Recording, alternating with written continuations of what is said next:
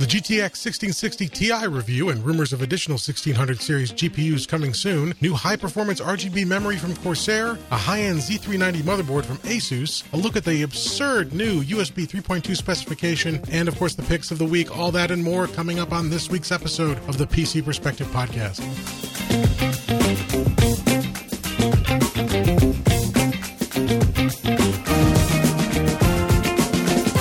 Hello and welcome to the PC Perspective Podcast. This is episode 534, being recorded on February 27, 2019. I am Sebastian Peak. I'm Jeremy Hellstrom. I'm Josh Walrath. And I'm Jim Tanis. And if you found us by mistake, this is the official podcast of PC Perspective, PCper.com on the interwebs. And we need to get right into it because we have another barn buster of a week. We had, I think, 6 reviews go up on the site this week as we continue to plow through reviews. And the first one is, of course, the headliner of the week.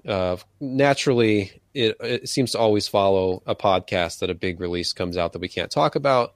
So while last week I was finishing up my GTX 1660 Ti review, we actually couldn't talk about anything. No performance numbers, no specs, even though the thing was leaked pretty much, everywhere. Yeah. It seems like that's been the story lately. Like we're already hearing about the next one before I can even publish this one. And I'm going to kind of pick everybody's brain here about this. I know what I think about this card. I benchmarked it for a week. What does everybody else think about the GTX 1660 Ti? And where it sits in the product stack? Is this really the replacement for the 1060? Is the performance level versus a GTX 1070, which, it's pretty much the same, but with less memory? Is that an issue at this performance level, at this price level? Discuss. Sebastian, upon the advice of my lawyer, I have no comment at this time. Okay, do you really want to know? Previous statement the embargo is lifted. It's fine. You can talk about it now. Okay, fine. There's some interesting things here. I mean, many people have been asking, what would a chip be like if it just took the shader cores and all the non-RTX and non-Tensor Core and non-machine learning stuff out, and what would you get? And well, we've been answered. This is exactly what you get. It's a smaller chip. It's very efficient. It runs at high clock speeds. It's about in between the 1070 and 1070 Ti overall in terms of performance? Yeah, it depends on the game. There were certain instances where it was a little bit below a 1070, depending on resolution. And then it would be between the 1070 and 1070 Ti quite a bit. Not like the RTX 2060, which pretty much was identical to a 1070 Ti on average. So this is, that 1/2 step below, whereas the RTX 2060 kind of bridged the gap between the GTX 1070 and the 1080. Yeah, but this is what retails at $279, correct? Right. Yeah, retail cards, and that's for like the stock. There is no reference Founders Edition for this one, unlike what we saw with the 2060. So it's all partner boards. This was an add-in board launch. But most of the cards I'm seeing at retail have some sort of overclock. So the numbers you're seeing here are from one of those like lightly overclocked cards. Most of the numbers, all the stock numbers in the review were from a MSI Gaming X card, which had a higher boost clock than what NVIDIA lists as stock for this new GPU. This is we'll get into that a little bit because this is not a cut down version of the TU106 we saw on the RTX 2060. It's an all new GPU that doesn't have any of the RTX stuff in hardware. There's nothing fused off or disabled. But yeah, I mean, if you're watching the video or kind of scrolling through results, and I tested this at 1080p and at 2560 by 1440. I didn't get into any 4K testing because I think with a GPU like this, you'd have to use lower quality settings, and it's not really what this is intended for. And then it's got 6 gigs of memory and 192-bit bus. Yeah. I mean, is it GDDR5 or GDDR6? 6. Numero 6. Yeah, but it's still cheaper than a 1060 at launch. Is the part that I just love about it. Yeah, the 6 gigabyte version of the 1060 was $299. I forgot about that because it was only the $249 price was just for the 3 gig model. Yeah, which was half the card it used to be. Yeah, at best. So, some quick notes about the review, which the core itself is called TU116. Which NVIDIA said they built from the ground up to be basically a GTX GPU. This doesn't have any of the Tensor cores, RT cores. This is simply a Turing gaming GPU. And what they were able to do with that was have a massive reduction in die size. They went from 445 millimeters squared with the RTX 2060 all the way down to, I believe it's 284 millimeters squared with this, which obviously with fewer CUDA cores, this is also the full version of this new TU116. So this is not a cut down version. This is the biggest version we're going to see for this GPU, according to NVIDIA. And it is 1,536 CUDA cores. The 2060 was 1,920 CUDA cores, but looking all the way back to the GTX 1080, that was 1,280. So it's in between those two as far as the actual core count. Both the 1060, 2060, and 1660 Ti all have 48 ROPs. This does have fewer texture units than the 2060, 96 versus 120. But that memory, that it's still 6 gigabytes of the same GDDR6.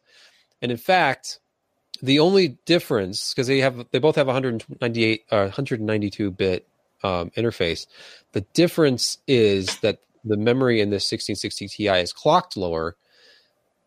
Is anybody with me in thinking that might just have been a choice to help with product segmentation? Because I don't think any of the reviewers out there who tried had any trouble making this run at exactly the same 14 gigabit per second speed as the RTX 2060. Yeah, it certainly sounds like segmentation, and also maybe you get a little bit less spec memory to go along with it. Stuff that, maybe not your A cores, but your B cores or whatever you want to call it. Stuff that may not clock as high, but it kind of does. And, for GPU type applications in 3D games, it's not going to matter if you get a memory error now and there. It's not going to crash anything. You're going to get, just a minute bit of strange pixel behavior, but that's about the extent of it. So yeah, it's, totally segmentation, man. I had zero issues just bumping it up plus 1,000. I was using EVGA's Precision X, plus 1,000, get it back up to the same 14 gigabit per second. Rock, stable, no issues at all in any of the tests, no graphical artifacts or corruption or anything like that. So it seems like that's kind of what changed this card for me. Was after testing it, I'm like, yeah, okay, it's about where the GTX 1070 is, which kind of makes sense based on the specs and the clock speeds, and where the RTX 2060 is, which is basically a 1070 Ti level performer. And then when you overclock this card, that's what was interesting, because NVIDIA specifically called out the overclocking potential of this card. They said it was going to be a great overclocker. And they didn't call out any specific numbers, but I had no trouble pushing this one for not to the level of a 2060, but significantly above stock performance levels, certainly. And it varied by game, but it was kind of like bridging the gap between that next card. Like it goes to like the 1660 Ti plus or RTX 2060 minus level. Like it's never tying a 2060. I think if you get the right card and overclock the memory and the core enough, you could make a 2060 perform identically to a stock 2070, depending on the application. I was able to do it only in one, when I was overclocking the 2060 that I have, but this card certainly benefits from additional memory bandwidth, and it certainly benefits from any kind of core boost you can give. I did the OC scanner on one of the cards. I think I got like a plus 90. I was able to push it to like plus 120, no problem. Plus 135 on the core was the highest overclock I got. That translates into sustained boost clocks during my benchmarks of like 2040 megahertz to 2070 megahertz. Basically the same thing I was seeing with RTX 2060. So I don't know if it's like a limitation of this architecture or what. They definitely go up to 2 gigahertz. You can sustain them at 2 gigahertz. I didn't play with any undervolting or anything like that, but a little bit more aggressive fan profile on these things would run at 2 gigahertz consistently in games. So you can certainly get some free performance with a very easy overclock, even if you just use the OC scanner tool built into like EVGA's application or MSI's Afterburner. No exotic cooling needed. So did you just do some overclocking with the memory, or did you do both of them together, the core and memory? Both together. I tried memory first just to satisfy my curiosity about stability and whether it could really run at like its full 14 gigabit per second speed, especially because I was dealing with Micron memory. I was looking at the display, what was the GPU-Z, and right away I'm thinking, this is Micron memory. It's probably the same stuff, and it clocked the same.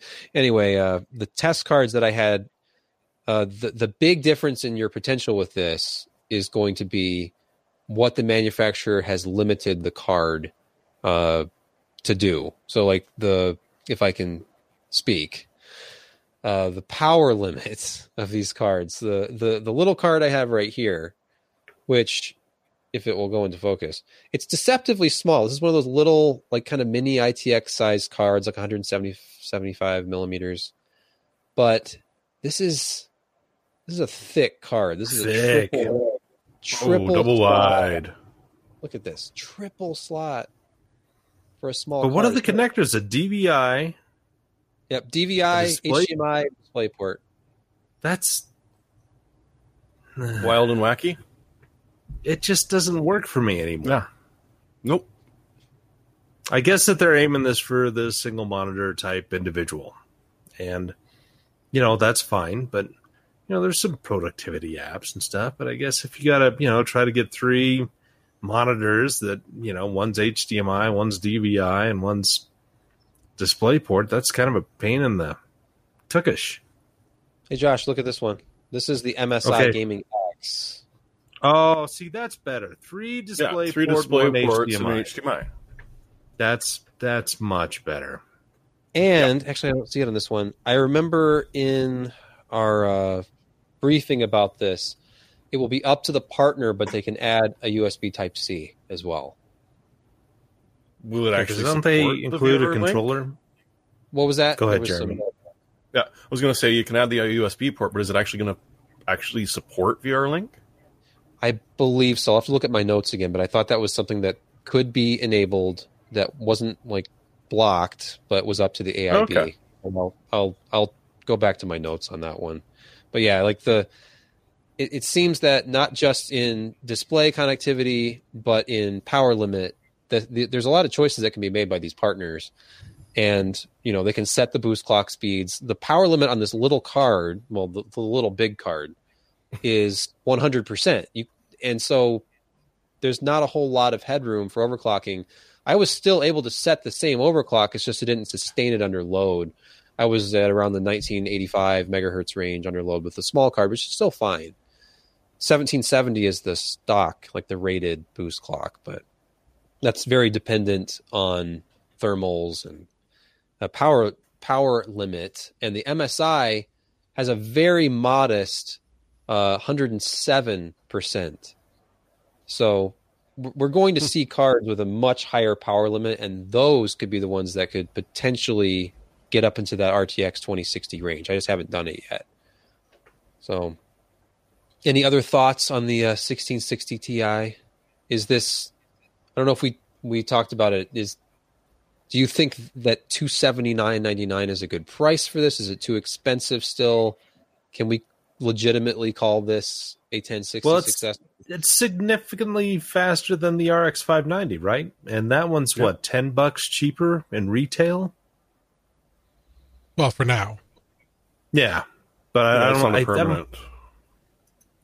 I don't know if the RX 590 is going to be dropping down significantly in price, or it just is going to dry up. I mean, there's a ton of RX 570s and 580s and eBaying 470s and 480s, and I mean, those are great cards for the price and for 1080p gaming. But this is, this is a significant jump up in performance. It's just unfortunate that they only have 6 gigs of memory. I mean, that's not going to hold you back in a lot of applications. Like, I think Far Cry 5, I was looking at some of the usage there, and it's in between 4 and 5 gigabytes of space that you use of video memory.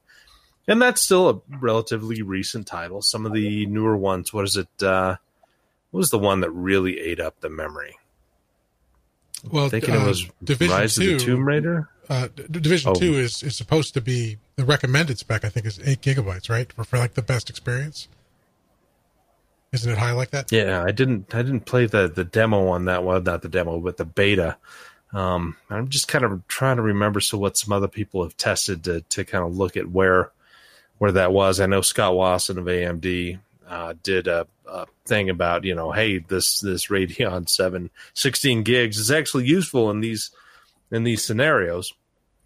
But I'm kind of wondering what just kind of day-to-day type stuff that somebody who wants to get into, like the Division 2 and other cutting-edge titles. What Anthem just came out. I think that uses quite a bit of memory. Trying to figure out how much Exodus uses as well, because Metro. But yeah, I upgraded my kid from a R9 290 4 gig to an RX 580 8 gig, and it was a significantly smoother experience with more memory. And even though those two cards in terms of performance are really, really close together. One thing I'll add is that you were talking about what Scott at AMD had said about the Radeon 7 and utilizing some of that massive 16 gigabyte frame buffer they have. His particular use case was, I believe, using VSR, so the virtual super resolution. NVIDIA has DSR. You could, in theory, enable DSR in the NVIDIA driver with this card, go into the game, pick a resolution that's above your monitor's resolution, have it render at that resolution, then downscale at the display output, and effectively get, correct me if I'm wrong, that's basically a full screen anti-aliasing effect as it downsamples, right? Yeah, that's my understanding of it. And the reality, too, though, is when you're doing that, if you have to do that to take advantage of the extra memory, you're going to hit, at least on modern games, you're going to hit a performance level on the card's processor before you reach the memory limit. I mean, there are games like in Josh said, if you're coming from a 2 or 4 gig card, sure, but I think it's 6 gigabytes. If you're going to hit games, modern games, if you're going to hit that memory limit, you're going to be at a resolution where the performance isn't going to be acceptable anyway, either natively scaling to 4K or higher or doing some sort of dynamic super sampling or whatever. So, I mean, I always want the industry to be pushing forward. I don't want there to be limits, but I think that, looking at the way the AMD had to demonstrate it, you're talking about use cases that are going to be on the fringe of what the vast majority of gamers are going to be encountering, at least today. Maybe not a year from now or whatever comes next, but. Yeah, and the problem with that, too, was... sorry, Jeremy, what was that? No, it was Josh, but go ahead. Oh, I should probably be looking at the display so I know who's talking. But yeah, what I was going to say is Scott's use case, if you look at the frame time chart, and you can go back to our Radeon 7 review, I have that in there. I'm pretty sure, even though there's no y-axis listed there, you're talking about a 20 millisecond-ish average frame time. When I was playing around with the virtual super resolution stuff, the frame rates were very low. So yeah, I was able to push the memory way up over 8, get to like 10, 11 by using very high virtual resolutions like 4 and 5K. Actually, I was doing 5K. I even tried 8K, but that was insane. I was at like 1.5 frames per second at that point. But very, very low frame rates when you start messing around with that stuff at higher detail settings, which is kind of what you have to do to use 10 gigabytes of memory in these games. So it, like Far Cry 5, even with the HD texture pack installed and enabled, you're still only just over 6 gigabytes at 4K. It was it was under 7. But if you're gaming on a mid-range GPU, a 1660 Ti to me is like a 1440, and ideally a 1080, monitor kind of card. So I personally don't think it's an issue, only because I've been benchmarking for like the last 2 months straight, and nothing that I benchmark by design essentially goes above 6 gigabytes because I want a level playing field for all the cards. You'd hammer on a card that only has 6 gigabytes of memory if you intentionally chose like an ultra 4K benchmark that needed more than 6 gigabytes of memory, but at the same time, we don't really test single GPUs at 4K Ultra with HD textures in the industry right now. That's limited to the very high-end cards, and I'm not, trying to compare a mid-range card to like a RTX 2080 Ti or something.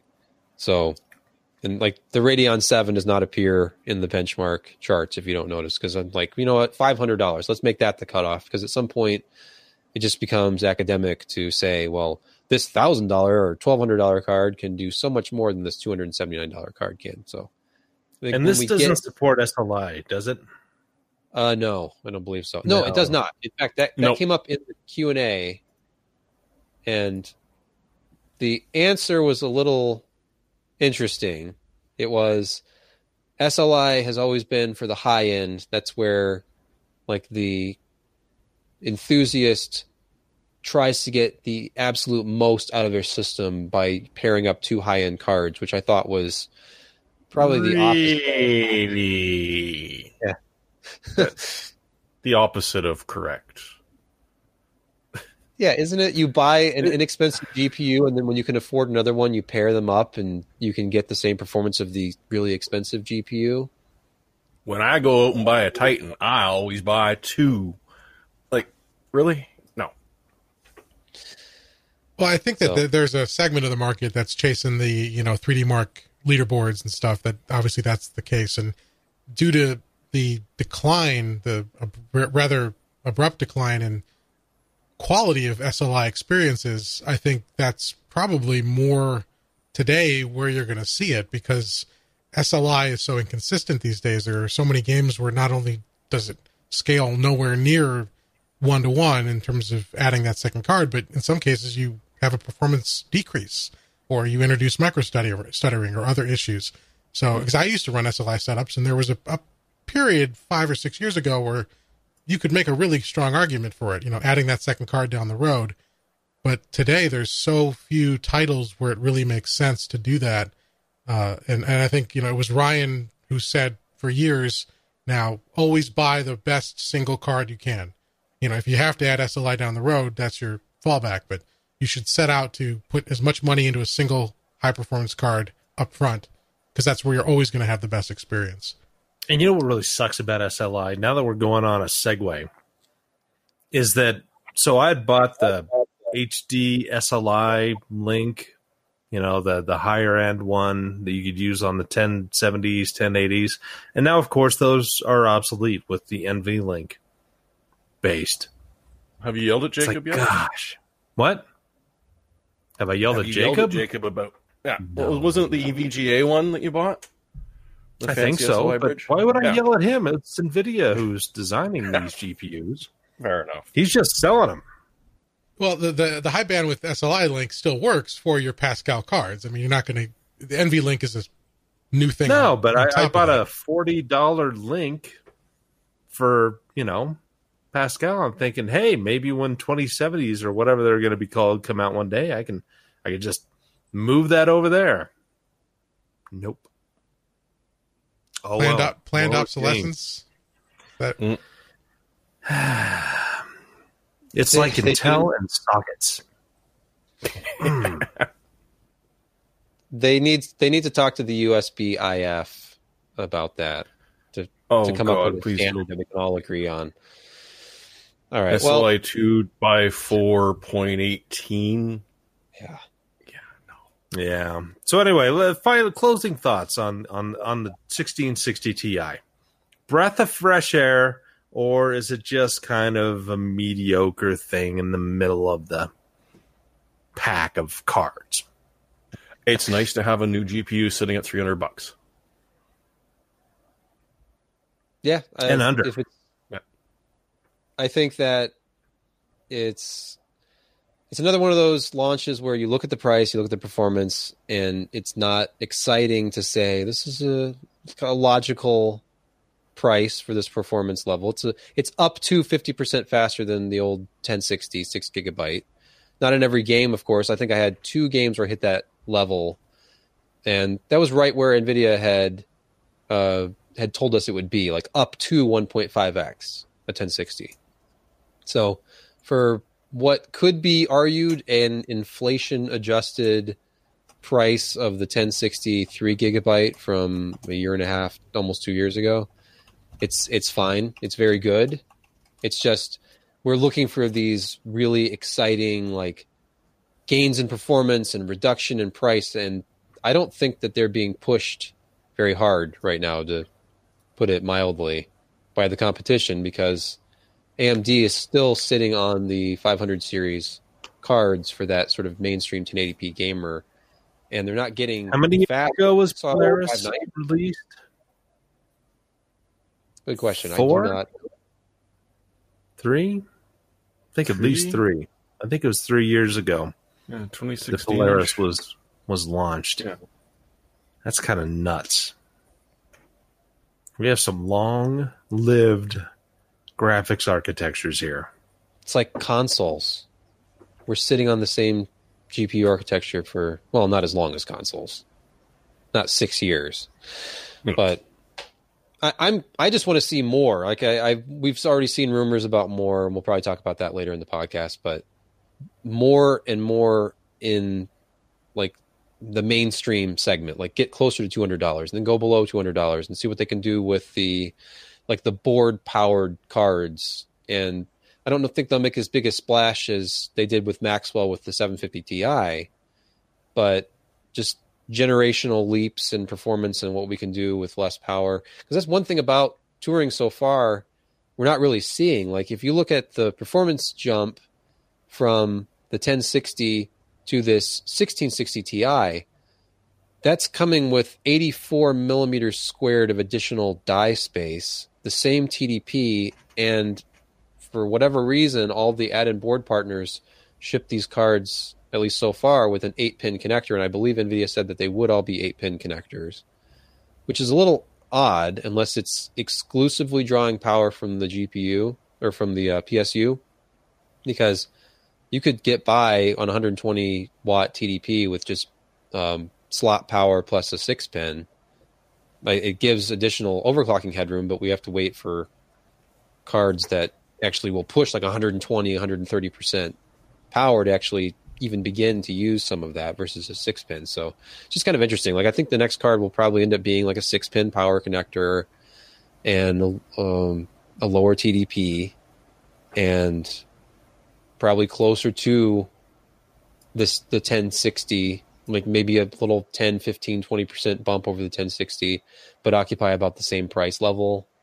Because this, I mean, $279, you'd think the next card would be a little bit less. So maybe $200, maybe $220, who knows? But anyway, that's way too many words for final thoughts about this. Sure. Overall, I like the card. I like the technology. I like that they were able to scrap the Tensor Cores and RTX stuff and machine learning stuff. And, ML, the DL SS would have been kind of cool in a product like this, but that's still a lot of extra stuff in the die and extra power that is going to be needed to draw. And you're they're juggling with what they want to offer as a feature to sell cards versus what the price is of all that. So I can understand getting rid of RTX and DLSS and machine learning and just having this really focused card that doesn't eat a whole lot of power, that performs really well, that is a lower price than the initial 1060, but still performs better. But it's not a paradigm shift. It's not like the original GTX 680, 670 series, which were amazing, as well as Pascal, GTX 1070, 1080. When they were released, it was a no-brainer to get one of those because they were so much faster at the prices offered than anything before. And that was, of course, before the crypto crap. But yeah, it's nice to see things getting back on their sea legs. This would be a different story if we didn't still have Pascal out there in the retail supply chain, where you can still buy a 1070 brand new for like $329. So then you look at that. Excuse me.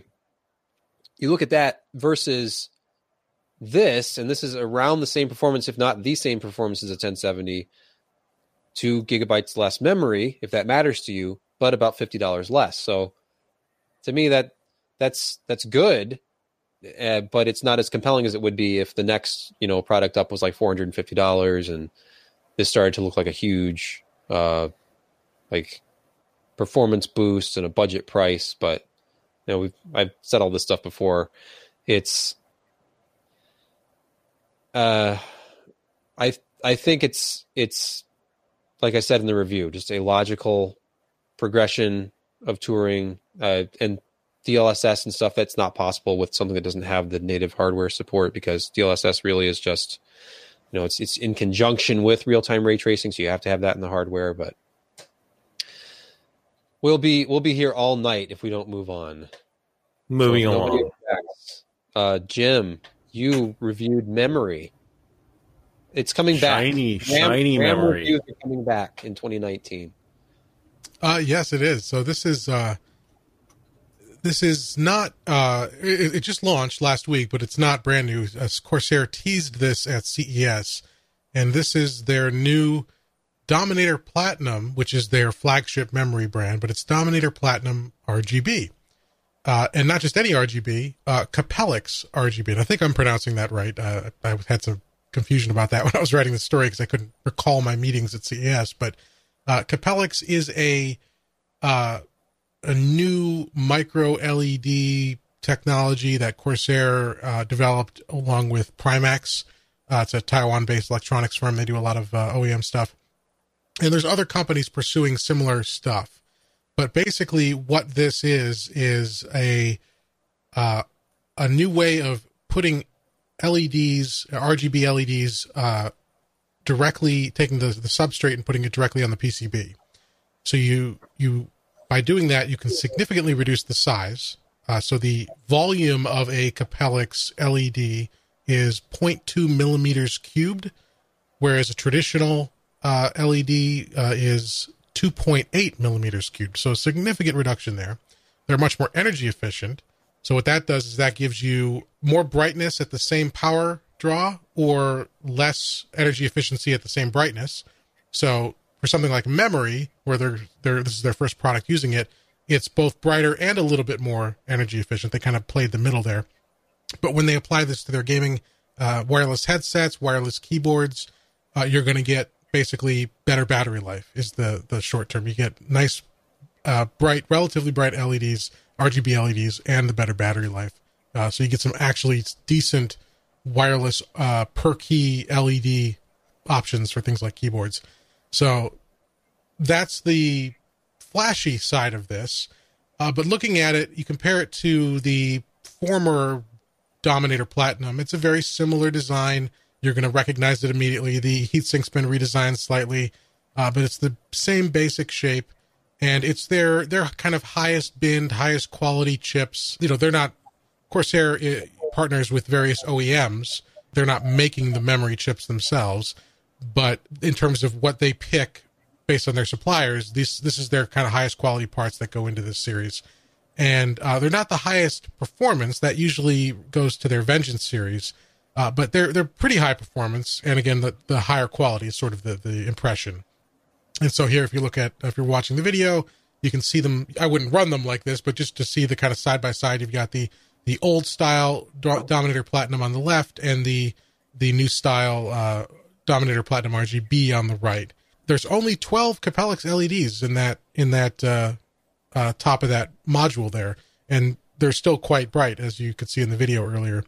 In terms of performance, they're releasing a ton of SKUs. I think there's 22 different SKUs of this memory, ranging from 3,000 megahertz at 16 gigabyte kit at 3,000 to 128 gigabyte kits, and speeds all the way up to 4,800. Relatively tight timings. The kit we had was a 32 gigabyte 4x8 kit at 3,200 megahertz with the XMP profile. And basically, because we've started over here, we don't have a huge history of RAM benchmark results. So I benchmarked basically the Dominator Platinum RGB at its stock at several overclocked settings based on frequency and timings, and also its predecessor, the non-RGB Dominator Platinum, both at 2666 and 3000, and various voltages too, depending on the overclock. And dude, I'm so impressed with this because I've tested memory before, and I hate it. I hate testing memory, especially when you start overclocking it, because stuff gets wonky. So kudos to you for the patience and the skill to test memory, because memory sucks. Yeah, you do have to be careful. So we've got a nice dedicated test bed, so that was good. I could play with the processor frequencies. I could play with the various timings and the voltages. And it took out of the 7 results, or let's see, 6. I can't count. 6 results, 6 categories that I tested. There were probably 20 different starting points where I tried to get stable frequencies, tried to pick frequencies and timings that made sense. And this is what we ended up with. And the benefit of overclocking memory after a certain point is going to vary based on your needs. We've run some synthetic benchmarks here. We've run some tests to kind of show bandwidth latency. How much this affects your workflow, how much it's going to affect what you're doing with your games or your professional applications is going to depend on those applications themselves. So we try to show sort of a baseline of what you can expect. And this memory, this RGB Dominator Platinum memory, overclocks very well. We got it to a maximum of 4,000 megahertz at 1.4 volts, which is under the, DDR4 is tricky. The whole point of DDR4 was you got lower voltages out of the gate. A lot of memory runs at 1.2 or 1.35. They say that it's sort of 1.5 is the maximum. Others say don't go that high. So 1.4 is probably a good safe high-end level to go with your voltages. And when you're at that voltage at 4,000 megahertz with this memory, you see a nice progression. It scales almost linearly with frequency. So you see the numbers go up for memory-focused benchmarks. And it performed well. It stayed as cool, relatively cool. Didn't have any hiccups. Once you dialed in these frequencies, it didn't have any issues with stability. So you can push this memory quite hard. And if you go for one of the higher clocked kits out of the gate, you may even be able to get quite a bit more on top of that as well. So, you see what you get here. Latencies and speeds go up, latencies go down. It's good memory. It's good, solid memory. Now, it is a little bit pricey, although it's not significantly more expensive than the non-RGB Platinum memory. So, the Dominator Platinum memory is not going to be your cheapest option in general before this introduction. But now that this is out, you're paying about the same, maybe $10 more at each SKU level than you would for non-RGB Dominator Platinum. So if you're willing to pay that premium, it's a good choice. The memory integrates directly with the iCUE software, so you can set up all kinds of profiles. There's hardware-based profiles that'll that'll store the lighting effects that you choose on the memory, so you can take it out of a system, put it in a system that doesn't have iCUE, and it'll still work. There's software control if you want to do that. That gives you a few more options, things like music visualizers and all that. It integrates with all your Corsair RGB peripherals, works quite well, very easy to set up, and it looks pretty. It's the best looking memory I've seen. I don't like a lot of RGBs in my case, but these RGBs, you can make them look crazy, but you can also make them look somewhat classy. And they're bright, they're responsive. It's a nice kit. And here you can see what all what the about SKUs. those G-Skill Royals? Okay, Are well, those nice looking? I'm sure somebody thinks they're nice looking. They're a little too. I don't have. A little too garish. Yeah, I don't. For you. I don't have the style to support something like that. It would just not look right in my setup. So, but if you're interested in something like this, even if you just go with a nice white accent on your lighting, it's real nice. So, like I said, there's a SKU here for everybody, based on timing, speed, capacities. Again, pricey. Memory prices thankfully have come down a bit over where they were, but this is not the cheapest memory out there. But if you're looking for something really nice, a real unique look with good performance, it's worth checking out. What's interesting, as another aside, Corsair was one of the first to actually introduce lighting in their DIMMs with their original DDR1 DIMMs. I think that they had those lights that would show, the workload on there, or how much bandwidth is being consumed. And what's another word for that? Why am I just blanking out on this? Other than the alcohol. Load. Is it activity? Load. It's a 4-letter word. Go figure. But anyway, yeah, I mean, back in the day, it was DDR1. They had those first ones. They had to do some really interesting engineering to get them to light up. Because, the power that is provided to a DIMM slot, back in those times, it, you had to do some really finicky, interesting things to get it all to come together. So it's neat to see them come with something like this. And do you remember those DIMMs that you could pop on that LCD display that it would scroll across words that you wanted to put in, or temperatures or speeds or any of that? This is like your old high school 12 years ago. LED banner thing. You could program exactly. in 8 or Corsair 10 had words that. or something. It's bizarre. But moving along. Sorry. I'm in favor of more screens on everything. We saw a power supply at CES from ASUS that has an OLED display built into it. Isn't that new Lightning card?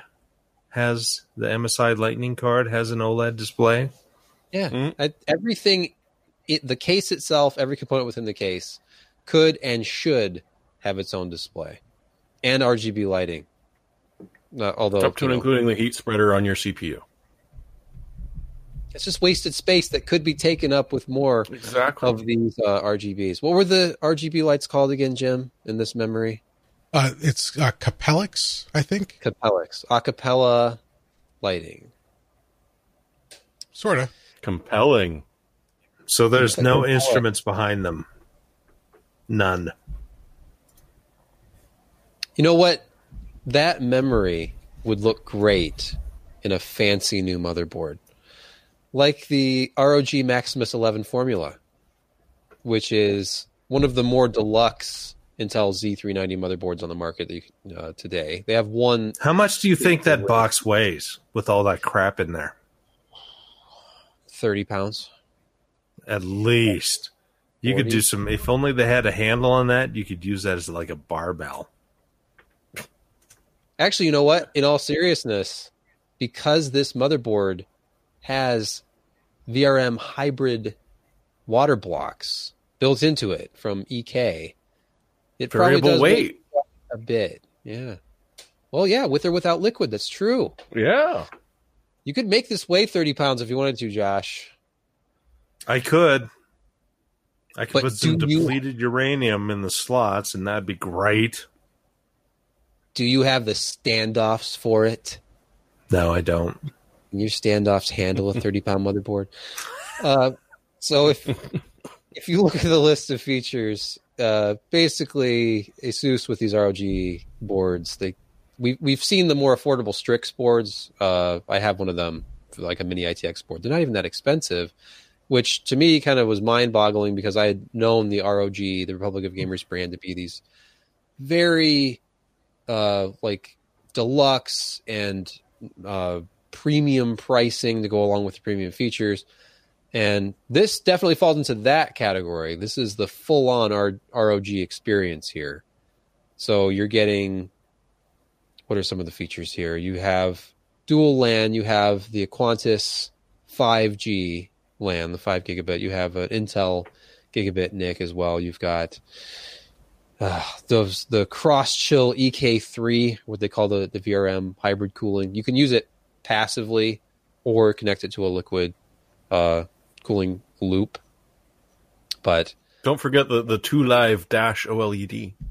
yes, exactly. 2-inch OLED display built into the motherboard. Wait, did you say 2 Live Dash? Weren't they Yes. a Miami rap group in the 80s Yep. that had really terrible lyrics? Yeah. Right. That was the I Gigabyte remember 2 that. Live crew. Yes. JR. So, kind of scrolling through here, and there is a plethora of imagery to feast your eyes on here in this review from Mori, who took it through its paces, looked at, every aspect of the board. And I will say, in spite of its costs, which I have not mentioned yet, is 400 and let's see, I think the list is $50. $449. It was actually selling for About 420. $418. Yeah. Yeah, 420. And That's I- Looney Tunes, man. I do like That's because, X399 prices. because we've seen so many GPUs now that are getting fatter and fatter. They update a lot, or they space their by 16 PCI ports for triple slot. So that top spot there's just nothing beneath it that you're going to be blocking if you've got a nice fat GPU in there. I tell you, they better have really good audio because getting rid of my PCI sound card is just not an option, dude. They have Sonic Studio Link 3. But you know what? If you look at the strengths and weaknesses on the final page, and this earned a surprising editor's choice from Mori, who He is doesn't do that often. No, he is very hard on motherboards. Well, I mean, I'm not going to go down that road, but he is. He looked it over. Really, under weaknesses, he said price. Of course, this is very expensive, but he thought you got what you paid for. He thought that every aspect of this board, as he tested it, to him justified the pricing, and he tests a lot of motherboards, and he even put CMOS battery placement up on the strengths. Oh, Because if you look, not every board does this, especially the boards that have this kind of armor. I know of at least one other ROG board where you have to remove the armor to get to the battery. Not so in this one. Easily accessible. You can see it peeking out through the bottom. That's right. So honestly, if way you're to not going go, to water cool, Asus. yeah. If you're not going to water cool your CPU, this is maybe not your best choice.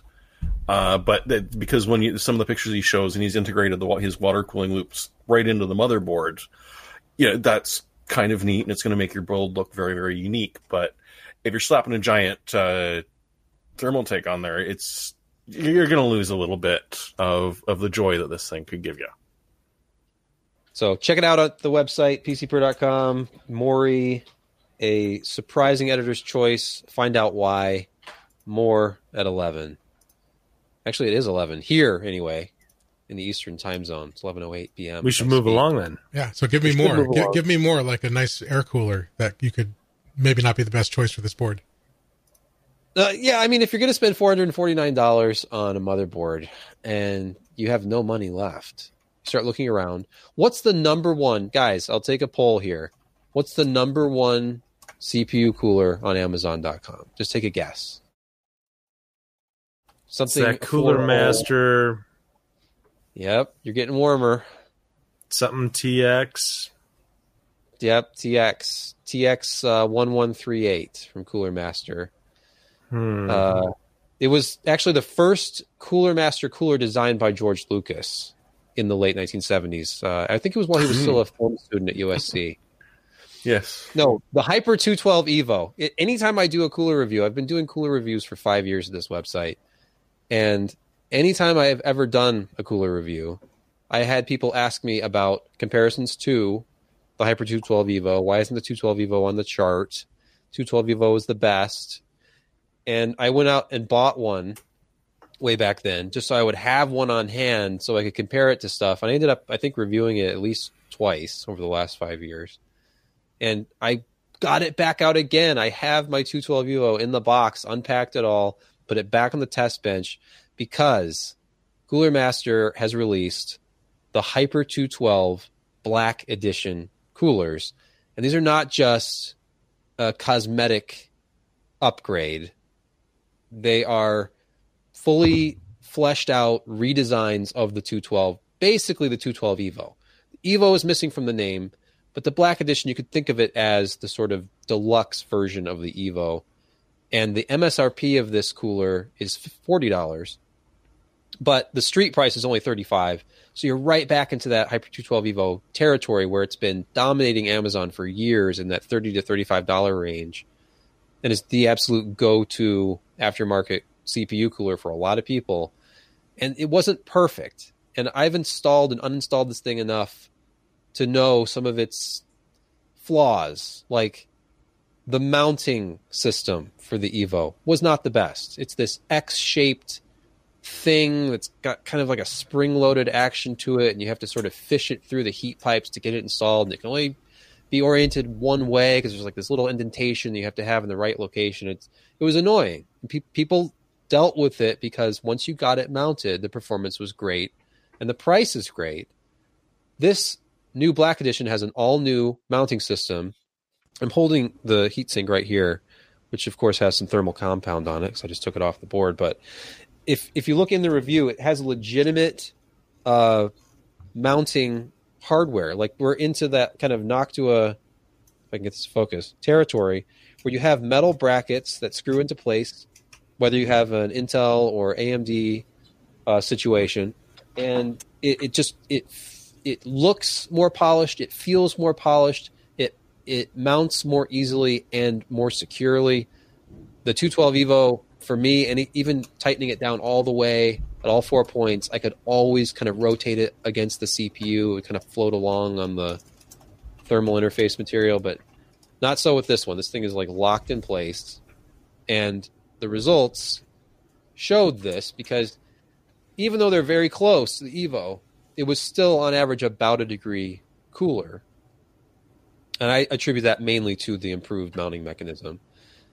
But when we look at sound levels, the actual performance of this new fan, same temperature results essentially, but drastically lower noise. And the Evo was never the quietest cooler.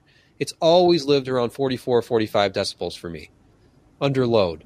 And it's only spinning at around 2,000 RPM. And this new fan is also rated up to 2,000. I think it was only spinning around 1920 or so for me at load. But the same noise levels as like an Intel stock cooler, literally, like 38.5 decibels, 6.5 decibels lower than the 212 Evo, which is, it's huge. If 6.5 doesn't sound like a lot to you, insert joke here. But and forget about yes, there's an RGB fan on this, and if you don't like the RGB fan, which is well implemented here, by the way, it has the same RGB connector that will go on most boards, and it's certified for the different standards. It also comes with an optional little handheld controller, so you don't even need a motherboard that has those headers. You can just click through the different colors and patterns and things. That's the way I tested it. But if you don't like the RGB aspect of this, there's another version of it that's actually just a little bit less and comes with a plain black fan, but is otherwise identical. So I think they hit it out of the park with this. I think it's in every way an improvement over the 212 Evo. I love the mounting mechanism, and especially now that it's quiet, 38 and a half decibels under load with the fan pretty much spinning at max RPM is fantastic. So if you're looking for an aftermarket cooler, $35 on Amazon when I published the review, it's just a no-brainer to me. Gave it the editor's choice, and very, very happy with this. And I think a lot of people who've gone to that Evo, that's the name that's still out there, and there's still a lot of reviews online saying that that's the cooler to get. But I think this has supplanted it easily. Plus, it just looks a lot nicer. Like, they've gone with a black nickel finish, no more exposed copper. The base is a little bit nicer. Like, the actual base where it meets the CPU was a little rough with the 212 Evo. It kind of depended on which like unit you got, how flat it was and how well milled it was, but it's just overall a better product for around the same money, which is always great. Does anybody have any thoughts about this? A new legend is born again. Yep. Yes. I miss the old days when you had the chance of driving a screwdriver through your motherboard every time you mounted a CPU cooler. That was living. Yeah, I ruined a Tyan dual Athlon board by trying to get a heatsink on there. That made me very, very sad because it was a cool board. I ran Doom 3 and multi-threading on it way back in the day. I do not miss stabbing with a flathead screwdriver at a bracket to try to get it over like a socket 370. Those days are gone, and I'm very, very happy about it. I will say, though, speaking of living dangerously, I had a couple of requests to test an Intel stock cooler. Like, where's the reference? There's a reason Intel does not ship the stock cooler with their unlocked parts. Like this Kaby Lake i7 7700K, which, by the way, the reason I test with that, even though it's a couple of generations old at this point, that is the hottest CPU I've ever used. It is astonishingly hot. And I thought it was just my CPU, because I bought the first one, I think I bought it at Micro Center. I ordered another one of these, and it was just as hot. It's just a ridiculously hot CPU. And running that stock cooler on this thing, even in a cold room, I was not brave enough to run it in a warm environment, because in my cold room testing that night, it was 98C, just under a standard load with that cooler. So a delta of like 82 point something, and just absolutely, it finished the test. I didn't actually thermal throttle or have a shutdown, but you do not want to use an Intel stock cooler. So do yourself a favor and get something a little bit better than that. Moving on. Well, actually, I can't get over the fact that they missed the marketing opportunity to name this the Hyper 212 Emo. Ooh. That because it's all black. I get it. They're kind of like getting into that Be Quiet territory with the Dark Rock stuff where it's all black. Like the black nickel is trendy. I think we're seeing more coolers that are going to be like shunning the naked like aluminum fins and copper heat pipes, but they'll come back. Everything comes back eventually. And you know what else comes back? Speakers. When was the last time we talked about a speaker review? When it wasn't like a little, pair. I think, was it you, Jim, who reviewed the last set of speakers we had on the site?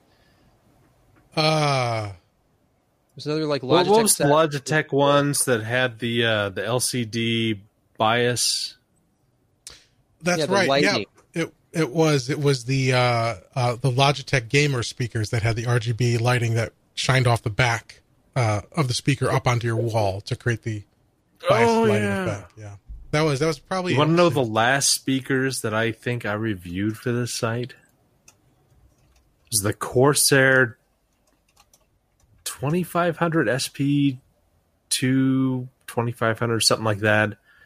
They're the pretty high end speakers, but it was a 2.1 setup, and that was back in 2010. speakers just aren't, especially PC ones. I'm still running my Logi 5.1s. What are those? I can't remember. 5200 something. I can't. Trying to remember my own. Yeah. No, but these things have not changed for 13 years, 14 years. Yeah, there's here, Sebastian has got show and My tell for us. my computer speakers are the Boston Acoustics A26, which feature a 6.5 millimeter driver and a 1-inch soft dome tweeter, and really punch above their weight. Wait, 6.5 millimeter driver? 6.5 inch. Did I say millimeter? Thank you. You said millimeter. I did. Okay, so this is the 6.5 inch driver. Listen to that. And a 1-inch silk dome tweeter. Kind of a polite top end. It's a silk dome, so it doesn't really have extended, harsh high frequency response, but an excellent option, especially when you buy it refurbished. I picked up this pair for around $200. So, well, anyway, what I'm about to talk about has nothing to do with that quality or price range. This is an entry-level system in every sense of the word. It's the Logitech Z606. It's a powered 5.1 speaker system. It's the successor to the Z506, which is now, 9 years old. I think they came out in 2010. And it's not Logitech's gaming brand, the Logitech G brand, which is those RGB speakers we mentioned before. This is sort of their consumer standard Logitech line. And Logitech has a lot of really good speakers, a lot of good affordable speakers. And in fact, one of the desktop setups I have right now is about $100 2.1 system. And this is a surround sound powered system. It's $129.99, so yeah, $130. It's 5.1 with 5 identical satellites, which is a little interesting because their previous, the Z506, had a center channel that was different. It was laid horizontally instead of vertically, so it went a little better in a traditional speaker arrangement. Whereas these are all kind of right there. There we go. Yeah, that one. Exactly. There you go. Now I remember what speakers I have. there you go. This is they're all identical. They're about 10 watts each on the satellites, 25 watts RMS on the subwoofer, and they're okay at that price range. They sound, what you would expect. It's a warm sound. It's slightly muddy. It doesn't really have that impact, but it's perfectly acceptable. As I mentioned, I would, if you have a setup in your home theater, like you're going to hook up a gaming PC or you're going to hook up for your Blu-ray player or media player, I would go with something like this over an entry-level soundbar. But there's one problem where they didn't improve in the last 9 years over the Z506, and that's in the inputs. If I could find it here, the inputs on this guy are analog only. It's got Bluetooth 4.2, so you can get a digital stereo input wirelessly through Bluetooth. But if you're talking about wired inputs, and particularly discrete multi-channel inputs, your only option are individual RCA inputs for each channel. And they talk about how, because again, this isn't the gamer setup, so this could also apply to like home theater users. A lot of like DVD and Blu-ray players have those individual RCA outputs on the back for each channel. And that was true years ago. And you can probably still find some players today that have that, but that's not nearly as common today. It's also not as common to have that on your PC. Like some motherboards still have the individual 3.5 millimeter outputs for each channel, which you could then adapt to RCA, but not a lot of them do. Laptops certainly don't. Macs certainly don't. And so you're going to need some way to get a multi-channel signal into here. Now, if you do input a stereo signal, you can do, 5.1 processing, and you've got some controls on here or on the remote that lets you do the simulated surround sound that, kind of expands the stereo image to all the speakers. And that's okay, but I don't like that. Some people might. I've never liked that, even in its higher end, like Dolby Prologic implementations. And this is just a generic sort of signal processor. So, in that setting, if you don't have an input that can get you these, or at least easily get you through some sort of adapter, these multi-channel RCA inputs, you're really limiting yourself. And if you're going to be using this as a stereo set, because you don't have those inputs, you're better off going with a 2.1 setup, even from Logitech. And you can get some, like, I think I have the ones I have are the Z533s. It's a 2.1 stereo, nice speaker from Logitech. It sounds better. It's a little cheaper. And like I said, you're missing the point here, or they're missing the point, I think. So by not having a digital input of any kind, other than Bluetooth, a digital wired input, you're really missing or limiting yourself. It's just not, I just don't see how it's worth it. So the sound at that price is fine. Not going to blow you out of the water, but it's what you'd expect at $130. And if you have those analog inputs, it's a good option. But I think it's a miss here. I think, it's been 9 years since the Z506, and it's basically the same system with the addition of Bluetooth, which is welcome, but not enough. You had even a USB input on this thing, to say nothing of optical or HDMI or anything like that. That's what it's missing. It's got the DAC. It's got to have a DAC inside. It's not a matter of not having a DAC because you got the Bluetooth signal. So it's doing some sort of digital to analog conversion, and to not have another way to access that seems kind of limited. So unfortunately,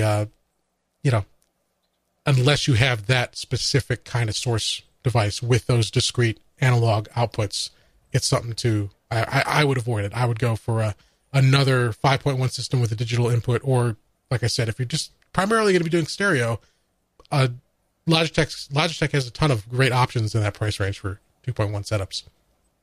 Jim, you made me very, very sad here, because I I looked up when I actually did buy my Logitech Z5500 speakers, and it was 2005. So yeah, they're 14 years old. And when they die, and they will eventually die, there is nothing out there to really replace them. Well, Logitech does have a higher end 5.1 setup with digital inputs, but it's $400. So yeah, you can go to a higher price point and you'll get a better quality sound as well as that flexibility on inputs. So there are options, but at this sort of have you tried to buy one of those lately? Because that's seriously a 10-year-old product. Yeah, and I don't know how much they actually shipped. That's a good point. Anyway, sorry to bump you all out. There's not enough demand for speakers, it seems, these days. There's so many gaming headsets and new ones coming out all the time, and better portable sound like that. But dedicated speakers, it's pretty much into the active monitors world now. Well, unless you want surround sound, but you can make that work too. But I know I personally use that set I was just talking about. I know Jim has like a nice dedicated pair of active monitors. Mine are passive, but to get that big full range sound, it's almost a thing of the past, which is very sad to me. My Logitech Z2300 speaker set, that was a little old when I bought it in 2009, I think is when I bought mine. And those are fantastic. Like, not a lot of top end, but it was all about the bass with those. It wasn't, it was only around $100 by the time I bought it. But yeah, like the $100 to $200 price range, like we had the Klipsch THX certified, that 2.1 system forever. That was like $150. And then the Z2300. And then you went up a little bit to go to the 5-channel surrounds. And Logitech, I think it was living in that $250 to $300 price range for a lot of the nicer stuff. But we just don't have as many options anymore, which is unfortunate. But I will quickly cover the last review because I wrote it, and this went up on the site today. It's for a ASUS ROG Strix Flare mechanical gaming keyboard. This is an interesting looking product. This is a RGB keyboard, of course. It's using Cherry MX RGB switches. It gives you a lot of flexibility with the switch type. So whatever your preference is, this is offered in red, brown, blue, black, speed silver, or silent red options. It works with their software as far as customization of the lighting, key customization. It has macro supports. This is a wired keyboard. One of the things that was nice about it is it does have a USB pass-through, so you can plug another device in, like your mouse or a phone or something, while using the keyboard. And as far as features go, it's right up there with any of the higher end keyboards. The construction is good. It is plastic on the top and bottom. I've seen quite a few keyboards lately that have like a metal top plate. This one's still plastic. It felt rigid though, not creaky or anything. The one complaint I had about this, and we had the MX Red version, and I like Red. It's that linear feel. It doesn't have like a click, just kind of like as you bottom out keys, and I'm a heavy-handed typist. It does have that nice mechanical kind of feel and sound to it, but not clicky like a blue would be, and missing that slight tactile feel of a brown. But that's really a discussion for another day about like key switch preference. But the implementation of key switches is one thing. The problem I had with the overall feel, the only real detractor I had for this thing was the key caps, which is kind of important because that's what you're actually, interacting with. Keycaps here are a little thin, and the overall feel was a little bit less premium. Like they felt like the keycaps that would be on a less expensive keyboard, and the lighting was kind of diffuse coming off the keys, which was kind of nice actually, because one of the things about this that's very different is kind of like those speakers we were talking about. This has like ambient lighting built in. Have you guys ever seen a keyboard that had like side down firing lights that matched the RGB effects of the key lights? No. I mean, it's subtle, but it did create a little bit of a glow around the keyboard, and it matched whatever color, like the zone of keys directly adjacent to it was.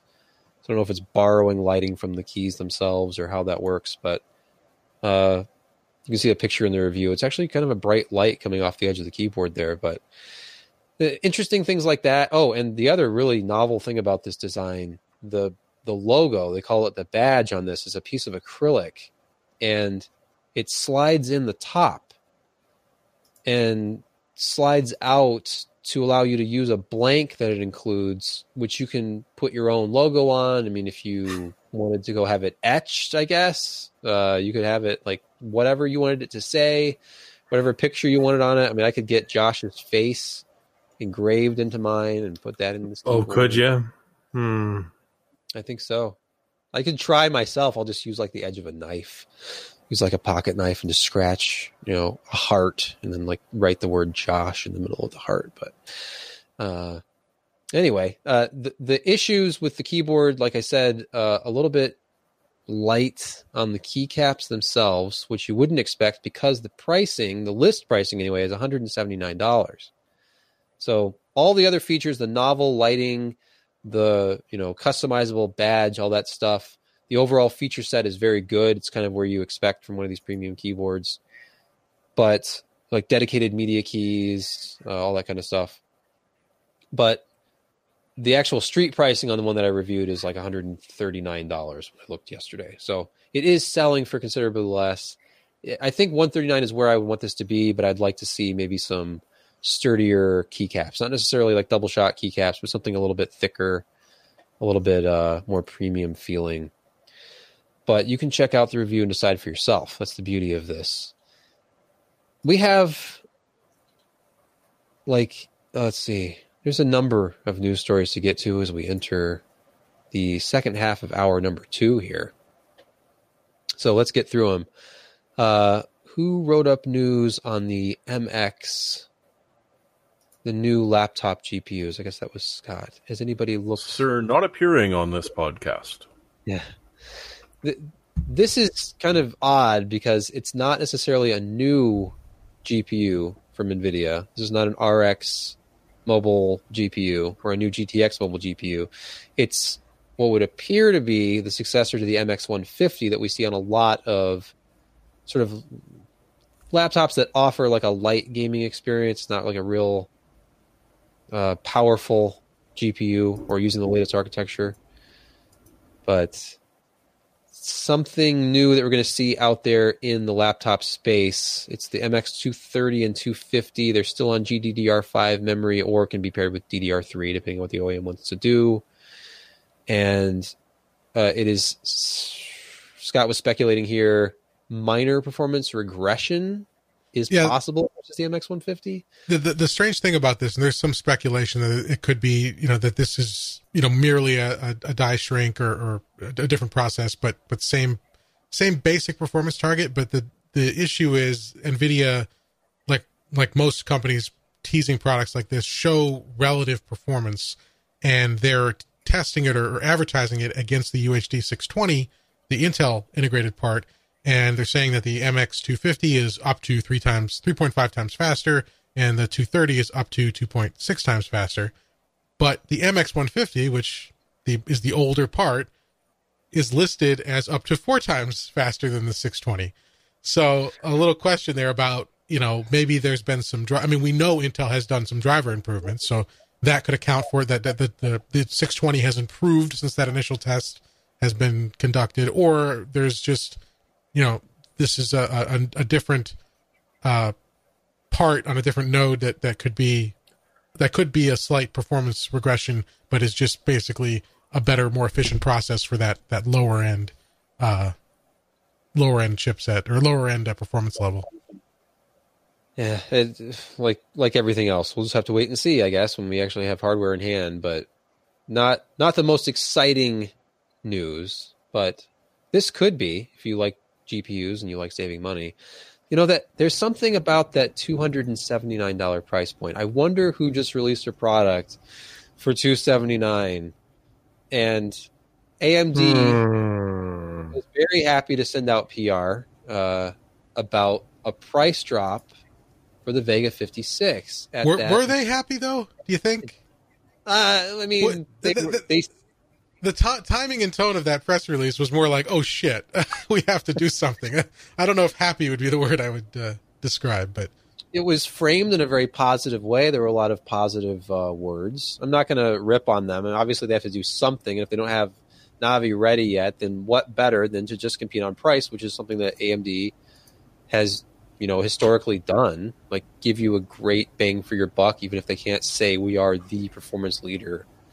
But has anyone actually seen an RX Vega 56 for this price? I have not. I've seen them listed, but they're not in stock. I checked before we started, and it was in stock with 2 left. It is once again out of stock. Where is this? Where it was in stock with 2 left? Was it Amazon or was it? No, Newegg. Newegg. Oh, I see. Yep. Let's see. Oh, now it's back to auto notify. But, that's right. Yeah, it's back there. So they'll be selling these as soon as they can get them in stock. I can imagine they'll just sell out every 10 minutes. Yeah, and the phrasing suggested this isn't permanent. Yeah, which is it unfortunate. Might be, but how permanent is anything? How permanent is the Vega 56? Like that, it's a couple years old now, and you would think that it'll be supplanted at some point this year, mid-year, end year, whenever we see the Navi stuff. If indeed we'll get like a higher end Navi first. I don't know if that'll be, if we'll get like the lower end first or not. But anyhow, for $279, if you can find it in stock, you're getting 8 gigabytes. So they have that advantage over the 1660 Ti. Very good performance. That's one card that I have not dragged back out, because for those who don't know, when the site kind of changed hands, when I took over as editor-in-chief, I decided I wanted to be personally accountable for any benchmark numbers that I was displaying. So that means not reusing any of the old benchmarks. So my first couple of weeks were literally benchmarking to try to build up a stable of comparisons to actually launch that first GPU review I did, which is actually the RTX 2060. And the 56 is one that I haven't retested. I did the RX 590, and I did the Vega 64, now the Vega 7, or the Radeon 7. But have not gone back and visited the Vega 56 yet, so I'm going to need to do that at some point to sort of fill things out. But yeah, if it had been widely available at $279, that would be a smashing product, because I haven't even had an HBM-based video card here in my house yet. And I was going to get one. And then I kind of dug a little deeper. It's like, not going to happen. I think we still have the Fury X. We could probably send you. Don't. No. No? You've always wanted to be a furry, Josh. Come on. No, Try I it. don't. I have the Nano here. It's out of reach, or I'd grab it, but I've always loved that card just because it's so comically small. Yeah, it's a tough little card. Yeah. Seriously, I dropped it on the floor, much to my chagrin, and it's fine, other than a scuff. But yeah, if you can find them, Vega 56, $279. And now let's get into the endless speculation about upcoming GPUs, because, you know, it just wouldn't be a GPU launch without immediately talking about what's next. And it seems like, well, literally, we've had a graphics card per month, more than a graphics card per month since the beginning of the year. 3 major releases in the last month and a half. So why wouldn't NVIDIA come out with even more graphics cards just to torture me? And Jeremy, you wrote about the endless online speculation, which has already begun, it seems, for some new NVIDIA GTX card. Oh, yeah. I mean, we're already bored of the 1660 Ti, aren't we? So we need something new. And the nice thing about these new cards, if they exist, and our friend Appy Sack is usually not terribly wrong about this sort of thing, we're going to see in the coming months a GTX 1660, plain old non-Ti version, and a 1650. It also will be the return of sort of that mid-range where you can't really afford an awesome GPU, but you've got enough cash left over, you don't have to depend on one that's on die. So if these are right, the 1650 is going to be under $200 at 180, whereas the 1660 is going to sit at 230. Both, you know, well within the range of just about any budget out there for someone just starting to get into this, or is looking to set someone up with something and doesn't want to spend too much on it. Now, we don't know a lot about these cards, unfortunately, it all being leaks and rumors and such. But according to the leaks, we're expecting the 1650 to have 4 gigabytes of RAM and a core clock sitting at about 1.485 gigahertz. Not going to blow anything out of the water, but it will be kind of nice. And, you know, one day we might get like a 1650 GT or GS, or maybe a 1600, and we can just all be utterly confused about what brand we're talking about because there are so many different model numbers kicking around. In theory, you're going to see one. The original thought was that you'd see it by the end of February. Obviously, unless something really magical happens tomorrow, which no one's talking about, it's mid-March-ish. You're going to see that with the lower cost one, you know, mid-year, end of April, beginning of May, assuming, of course, that they exist. It's the $200 mark used to be a magic number. It isn't anymore. Hasn't been for a few generations. But it's kind of nice to see a couple of cards hit that area where you're a young kid, you're just trying to build your first computer, or you're building one for a parent or a sibling that you don't like enough to be able to say, yeah, well, you can have my old 1080. Yeah, it's a good price point. Anyone else interested in these, or is it just going to be, oh, yeah, you might as well stick it in an OEM build and forget about it?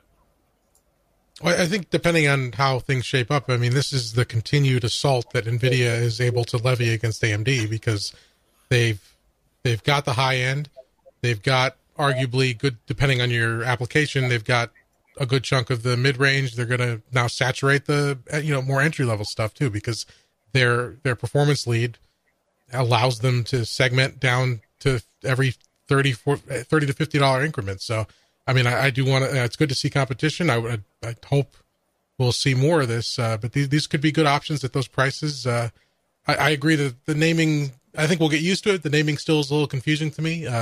And splitting the RTX and GTX line instead of just using that GTX or RTX name is the differentiator, having the different numbers as well. It's a little strange, but I mean, this is going to continue to put pressure on Team Red. And speaking of naming, I'll mention it was a comment on Twitter, Jay's 2 cents, when somebody was talking about the name, like 1660, like seriously, and Jay said, somebody made the joke, what, because it was, closer to 2000 than 1000, like if they gone with like 1500, and Jay was like, actually, that's exactly what they said to me when I asked. So I had never asked that specific question. I asked if my question to them was, is it 1660 Ti because you don't want to confuse people in the market with RTX versus GTX branding? That was kind of a yes to that. So, but 1660 versus something else, well, 16 is closer to 20 than 10 is. So there's your answer for whatever that's worth. Personally, I just want to see them put the RTX or GTX at the end of the name like they used to many years ago with like the GTX and the GT and the GTS, and people who knew graphics cards knew what the difference was, and the price kind of told the story. Like, oh, the GTS is the less expensive one, the GTX is the more expensive one, the Ultra is the really, really expensive one that has the highest performance. So anyway, were there any more rumors or speculation to get to? What else was here? Oh, well, Jeremy, you posted... it was like a similar story, but I think this is the DigiTimes report, right? And our buddy, or we're talking about all the same stuff. So I guess we've already covered this. Yeah, we kind of blended those two stories together. We blended the two stories. Yeah. Okay. So when you're looking at the rundown, you will see we've already talked about that. So not to be outdone by Logitech, who brought back the MX518 to the delight of gamers everywhere.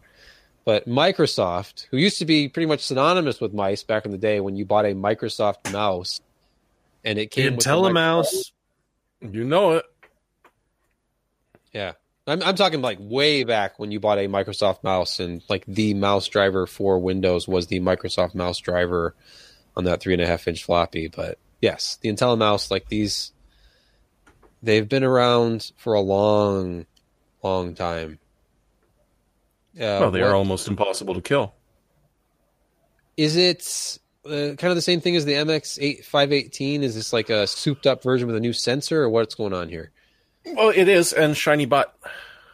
There's glows emanates from the butt of the mouse because they can't just have updated it. Yeah, so it's the PixArt PMW 3389 that you see on a vast majority of mice all over the place. There is one very large problem with this. It's only being released to the Asian market at this point. Oh. Well, yeah. The MX518 was launched in China 3 months before it launched here, too. So that's not necessarily a death knell for it in this country. But yeah, like, used one of these in the office and at home for a very, very long time. It's a very well designed. It's a shape that if you've used it before, you're going to recognize it in a millisecond.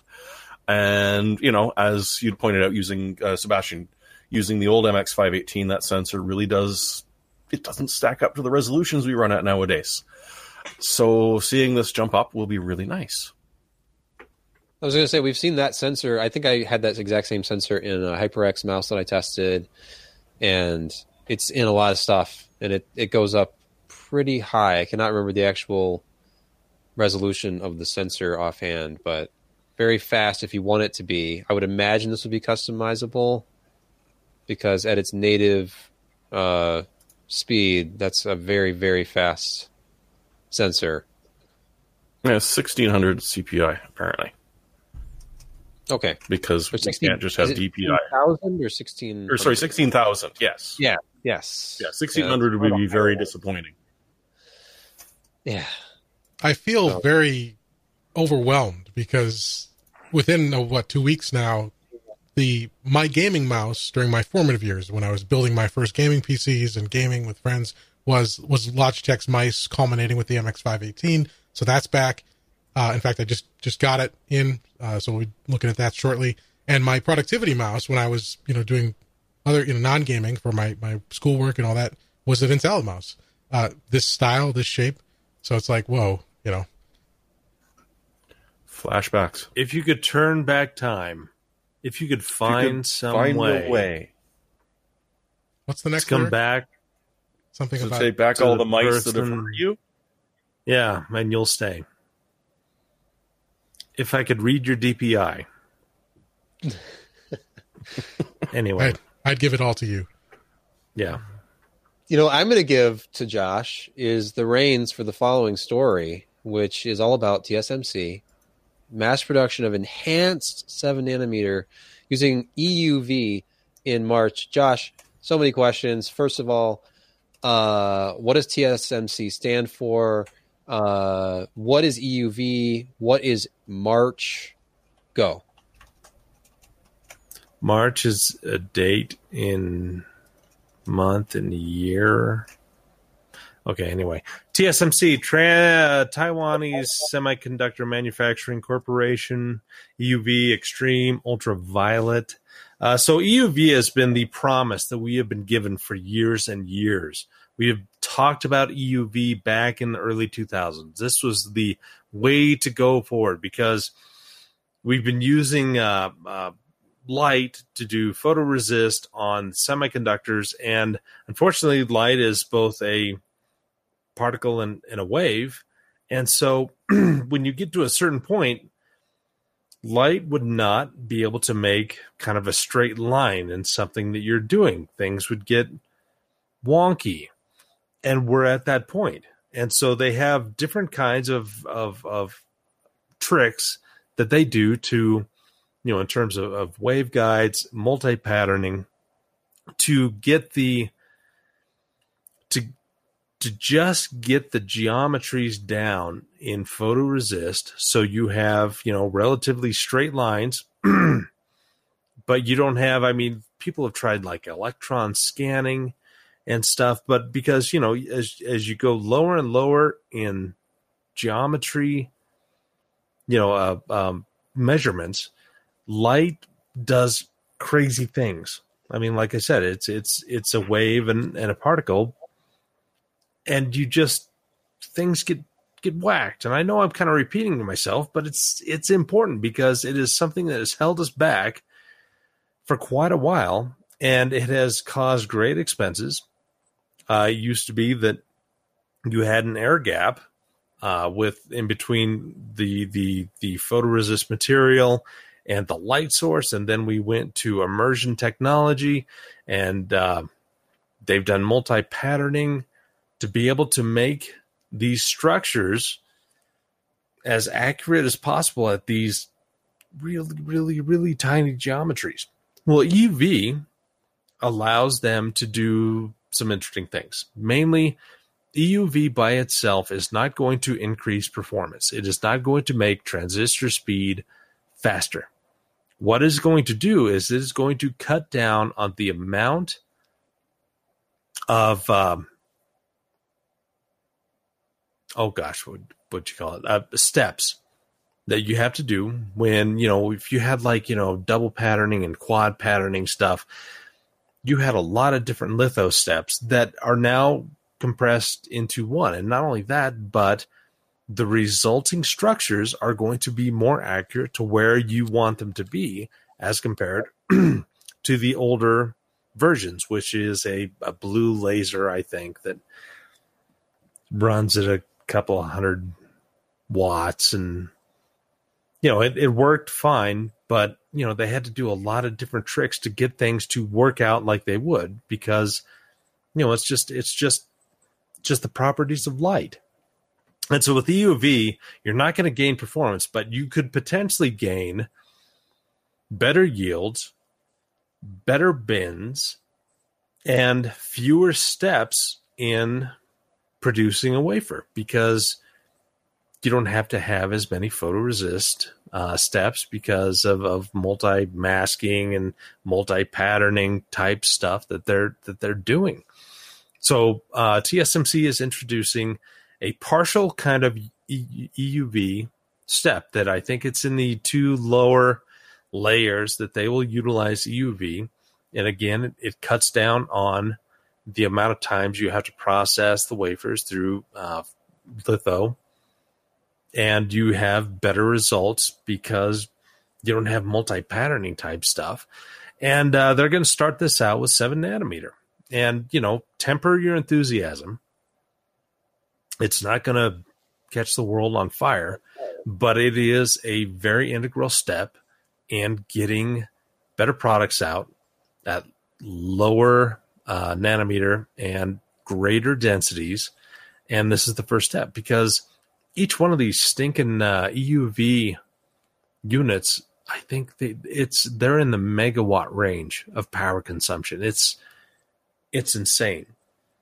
And, it's going to cost them a little bit more initially just because the power required to run these things is nuts. And even though you're cutting out a couple of steps as compared to traditional litho, you're still expending a lot of energy. And, it's going to be interesting to see how TSMC actually does this and how well they're able to produce it. And this is also why they're only doing a couple of basic layers versus doing the entire, stack and in photo with EUV. So it's, the physics behind it is really amazing and it's interesting. And, I'm probably had too many beers to really go into it, but it's a good step. And it's one thing that we're kind of looking forward to because, until a year ago, there was literally 2-3 dozen EUV machines out there.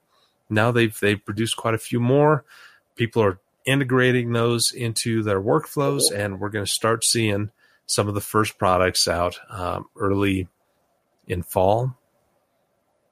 late fall of this year. Yes. Hopefully November 7th. Yes. Well, it is an AMD N7 process. Number 7 or something about that. Oh, so actually, speaking of AMD, Jeremy, don't go away. You have to tell us about the latest version of the Adrenalin software. I suppose that we could share that secret with our viewers if they really want. Now, we've already spent last week, I think it was, going on at great length about drivers, and we're back to it again. But there is something interesting about the 19.2.3. This will be the first Adrenalin that actually bundles in the iGPU in your Ryzen processor. So you don't have to go shopping around for a separate driver update from AMD. It is now going to be bundled in when you update, which is really nice and offers AMD a way for those few brave people that have gone for hybrid Crossfire and combining an APU and a GPU together. Performance-wise, you are seeing a bounce up, especially, again, when you're pairing it with a Ryzen mobile processor. So if you're into esports and you're just carting around something that's using one of those Vega compute cores on top of the AMD chip, you are actually going to see a noticeable boost, along with it just being a lot more interesting. There is, however, a little caveat that we looked into, which is if you bought the i7-8705G, you're still going to have to go to Intel for that graphics driver. Sorry about that. That would have been interesting to see it incorporated as well, but apparently Kaby Lake G just didn't, sell enough maybe to convince them to do this. But overall, I mean, if you are running a system that's got a Ryzen APU in it, download it. Like, you've got absolutely no reason not to. Well, I think with Kaby Lake G, I don't know if it was much about the sales, but that product was always an odd marriage from the start. It always seemed Intel was protective of it. They were very careful with the way that they marketed and how they referred to the AMD components. So it was no Reese's peanut butter cup. Right. Yeah. Not surprising to see that it's not going to have compatibility with this new revision. But for anyone else, I mean, a nice little upgrade. I saw some of the features and enhancements there, and not open, but what is it?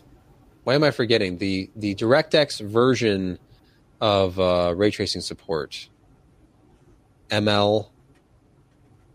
I'm completely. The DirectX version of ray tracing? You mean like just DXR? Yeah, DXR, no. Yeah, there's something else I cannot remember right now. Maybe. Anyhow, let's move on. It's getting late. SanDisk.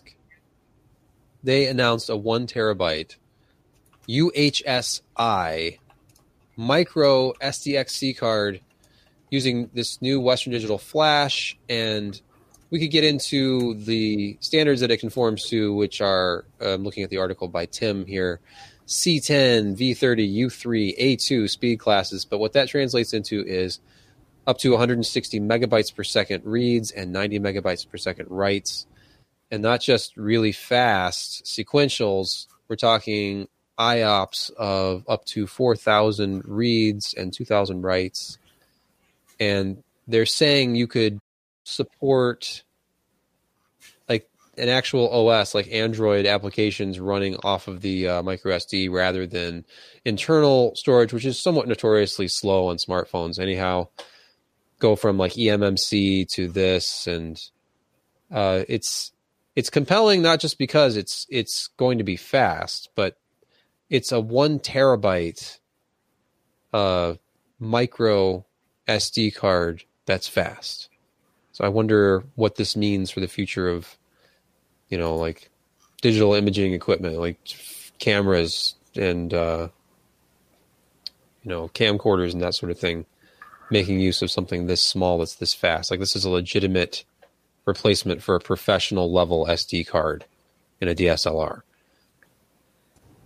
Which may or may not freak out when it's offered an SD card this large. Yeah, exactly. Yeah. And it's pricey though. That's the big thing. So this technology is $200 for the 512 gig, $500 for the 1 terabyte. So that is going to be an initial limiting factor in application. Also, image not to scale. No? Okay. I guess it is a little bit smaller than that. Anytime we've seen really fast flash in the history, the relatively short history of things using flash memory for storage, it's always been just exorbitantly expensive at launch, and then it drops fairly quickly, hopefully, when things scale up and they're producing this in big quantities. But nice to see something that fast and with that kind of capacity. Like, I have a digital audio player that I would love to put this thing into that takes a micro SD card. 1 terabyte that fast. Think of the transfer speeds, all the uncompressed FLAC files of 1960s jazz music I could put on that card.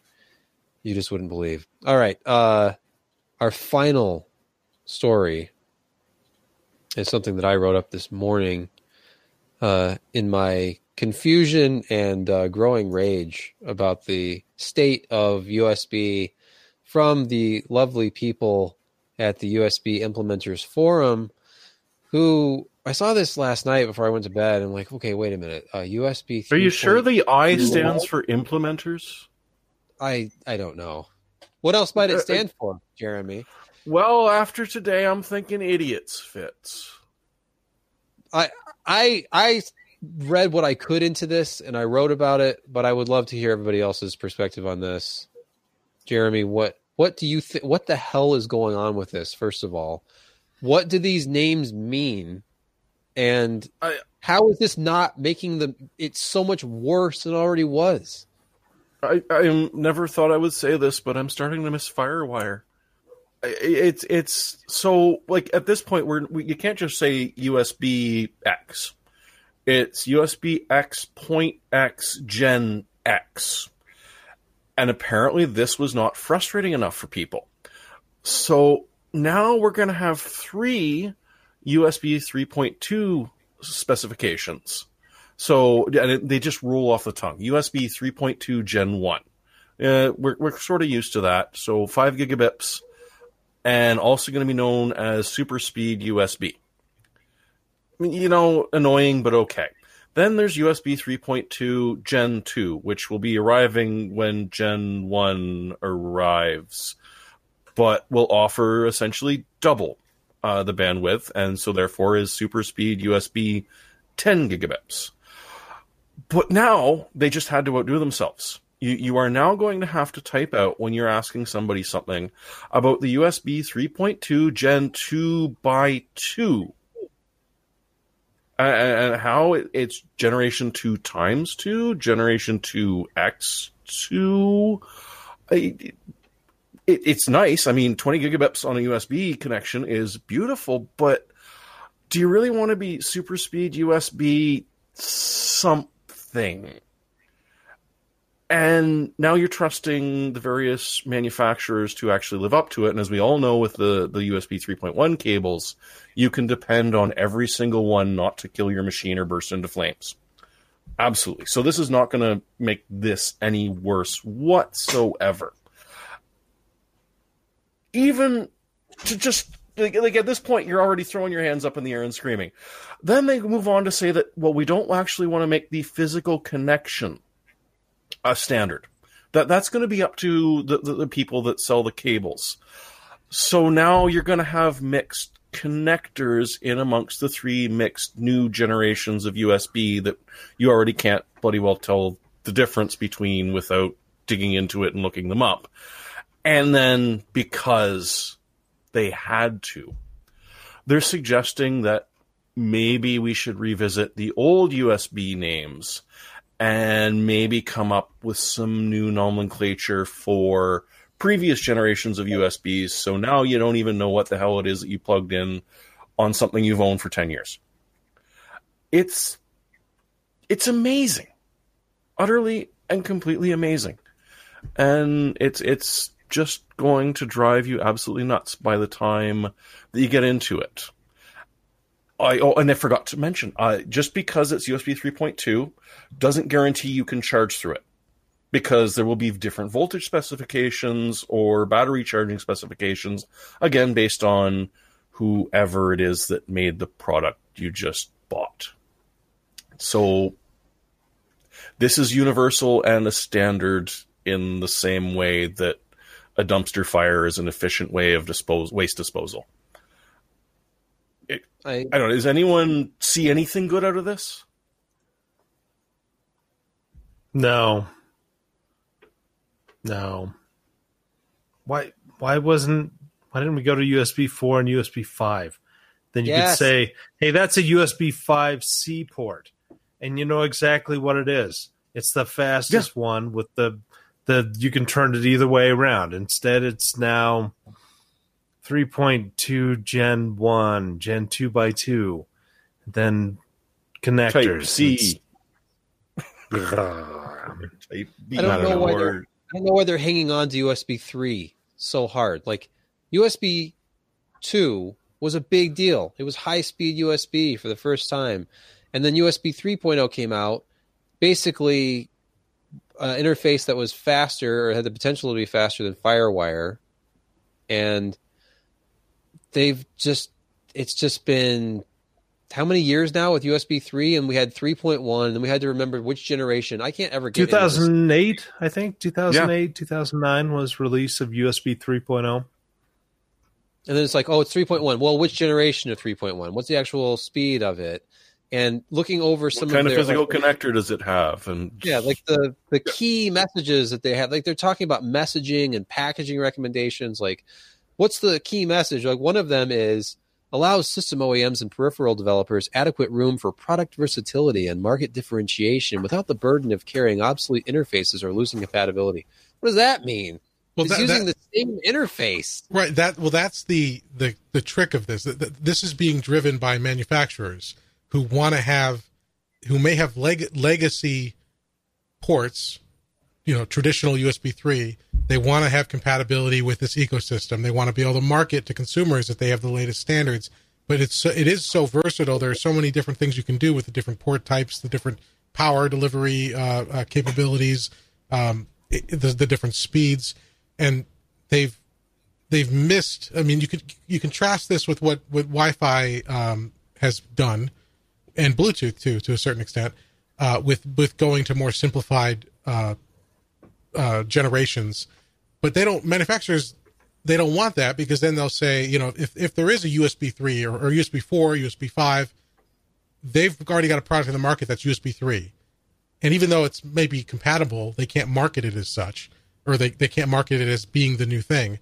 So they push for this kind of like inclusive, crazy nomenclature. But in the end, it's gonna bite them, because when consumers have issues with this stuff, which they're going to have, and they're either blowing up their devices because they have the wrong power, or they're not getting audio through their USB port like they thought they would, or whatever, it's the manufacturers who are going to face the burden of the support for trying to sort that out. So it is unfortunate that they can't. I mean, even if they had said USB 3.1, 3.2, 3.3, or USB 3 Gen 1, Gen 2, Gen 3, there were opportunities here to develop or to move to a path that made more sense, and they've abandoned it at each pass, and now God knows how we're going to explain this to normal people.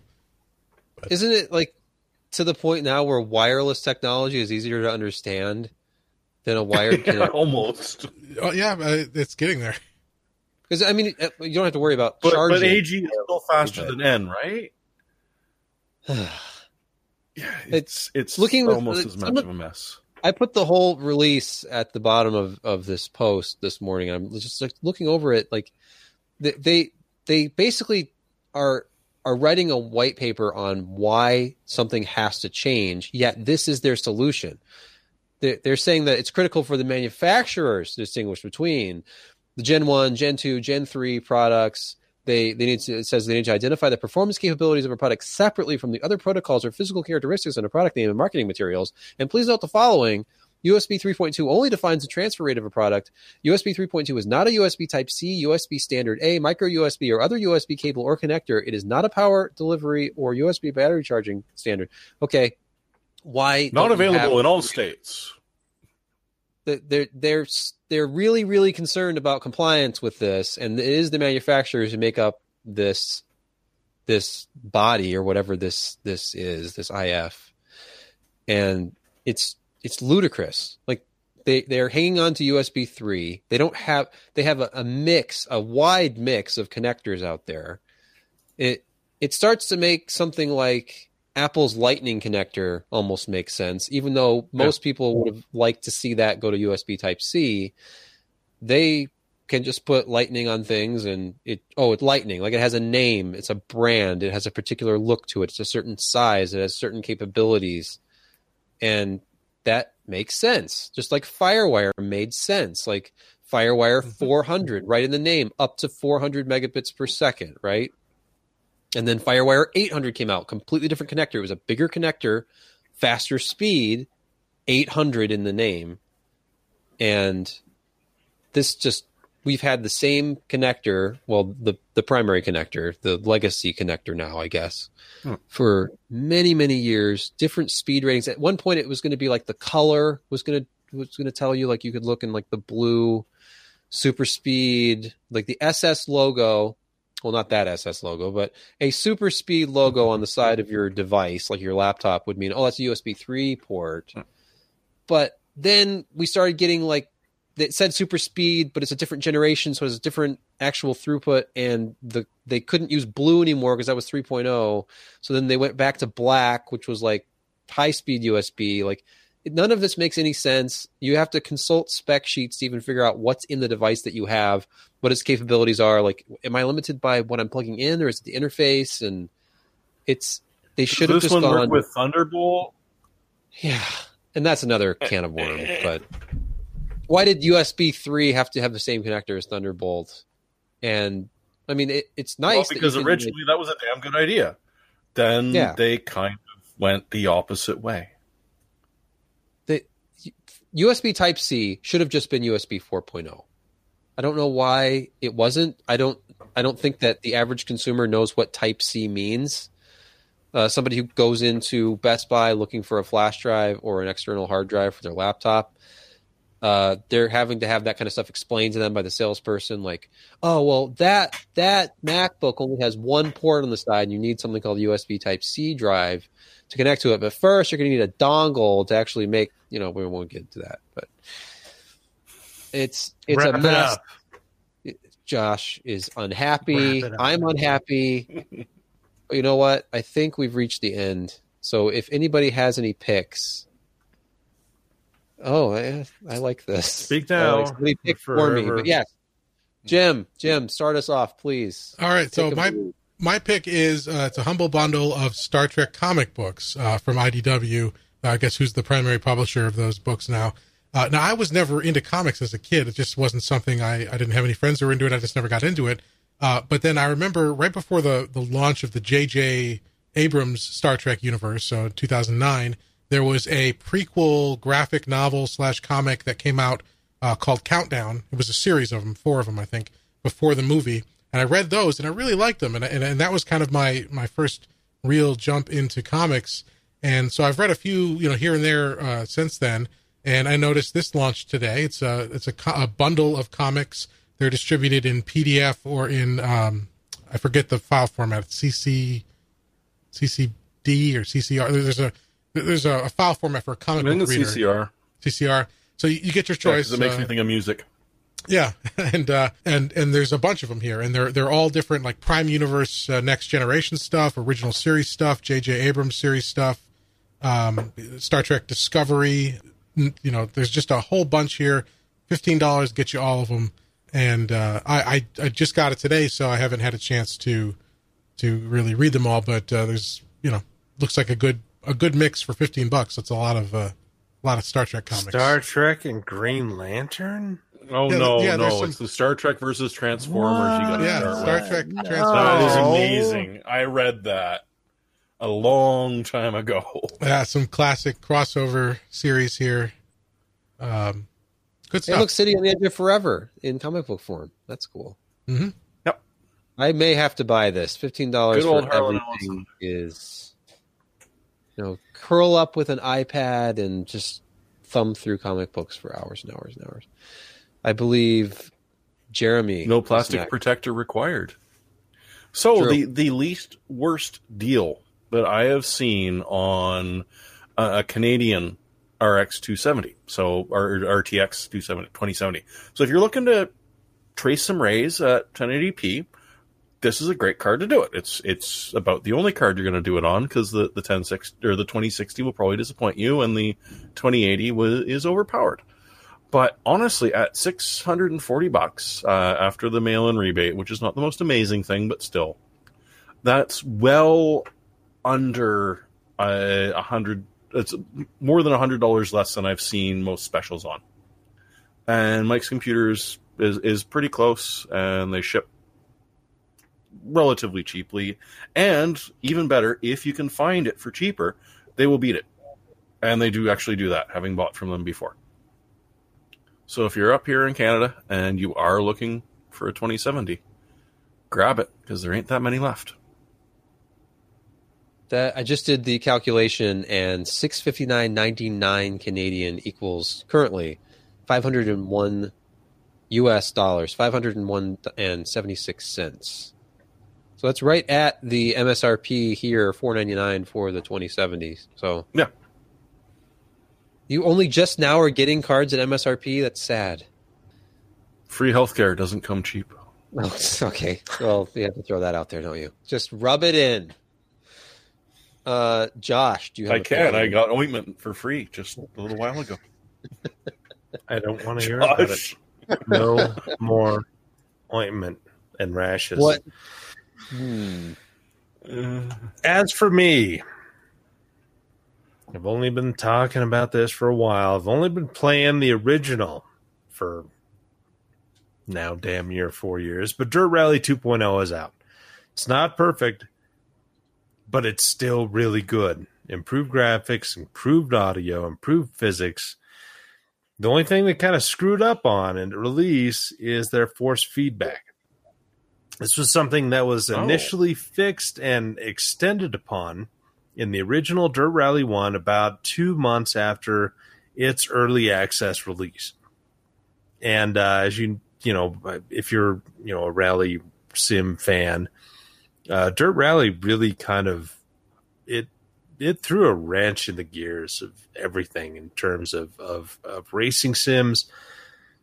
It had a level of realism that hadn't been seen. It was, called the Dark Souls of rally sims, because it was just really hard to master. It was pretty accurate. It gave you an idea of what a lot of these racers actually went through. I mean, not in actuality, because going, through forests at 140 miles an hour is a totally different experience than sitting in your office chair and playing a game. But this improves upon everything. You have more areas to go to. You have more rallycross tracks. You've got really good graphics, good sound. It's a brand new title, so it's pricey. But, there's a lot of really good stuff in there and a lot of content, and it's beautiful and it's fun to play. And once they figure out the force feedback stuff, it's going to be fantastic. So expect probably a fix for that in a month. But until then, you can still play it, and, you just got to kind of read up on how to set up your wheel. If you're playing with a keyboard or a Xbox type controller, your experience is going to be fine regardless, because it's just not a wheel. It's not a force feedback wheel.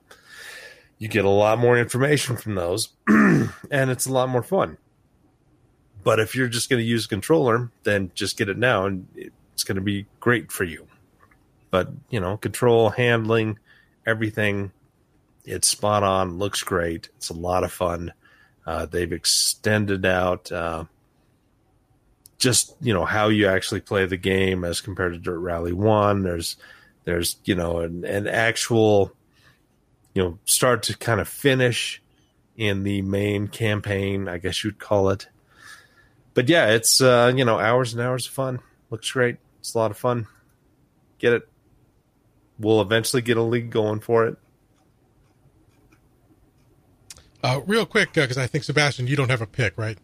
I don't have a pick. Okay, so just in place of your pick, to answer some questions that have been in the chat for a few weeks, regarding common question is what happened to the Twitch stream. We used to stream live to YouTube and Twitch. The issue with the Twitch stream is we're not in that studio anymore. That studio had fiber internet with real good upload bandwidth. I'm now hosting this and doing the production myself here out of my house, where the only internet connection available to me is cable with a max bandwidth upload of 20 megabits, which is never actually that high. It usually is like 10 to 12 or so. And so to host remotely to all these guys and to then stream to YouTube, the testing I've done has shown that I don't think I could accommodate streaming to both. Now, there are some services where you stream to like a third party, and then that third party streams out to the various platforms. We can look at that. And I'm also seeing in the chat here some folks saying that Twitch will accept an HEVC input stream. So if I can look at, I didn't know that. If I'll look at that some more, if that's true, we could upload a significantly lower bitrate file to Twitch or stream, and then that might be an option too. So that's why we haven't done that. And then also in regards to Alex, who was the guy who ran the production, he was never full time at PC Per. He was a very successful IT guy. He had his own career going. He kind of did that for us as a favor, basically part time. And he decided with all the changes at the end of the year that he was going to leave because he got very busy at his day job. So that's why he's not here. Also, with us not having a central studio anymore, it would be a little awkward to have him, he'd come over to my house and sit in my basement with me and run the stream. I mean, I love the guy. I would love to have him over, but that would be a little weird. So that's what happened there. So there are a lot of changes happening. I know some people still don't, they're joining us in between weeks. They don't hear all the developments, but we are still working on perfecting this new setup. So I will take a look at getting to Twitch again in one way or another, but it may not be possible for our current setup. We could always stream old games on Twitch. Yeah, we can still stream content to Twitch, like as specials, but simulcast streaming to both, I just don't know. I don't have a low-cut enough V-neck for that, though. That's all right. We'll get you a green screen have a floating head for you, cut you out. Super. Anyway, wrap it up. All right, Josh is cranky. Yeah, he's falling down. not cranky. So- I'm just getting tired. kind of lippy lately. Josh, would you like to sign us off? This has been the PC Perspective Podcast. Thanks for joining us. We appreciate you guys watching us. And for this is what episode number 534. 534. That is a lot of episodes. Thanks for watching. 34. Oh, somebody found the effects presets on his mixer. Yep, there's the button. There's the button. And with that, good night.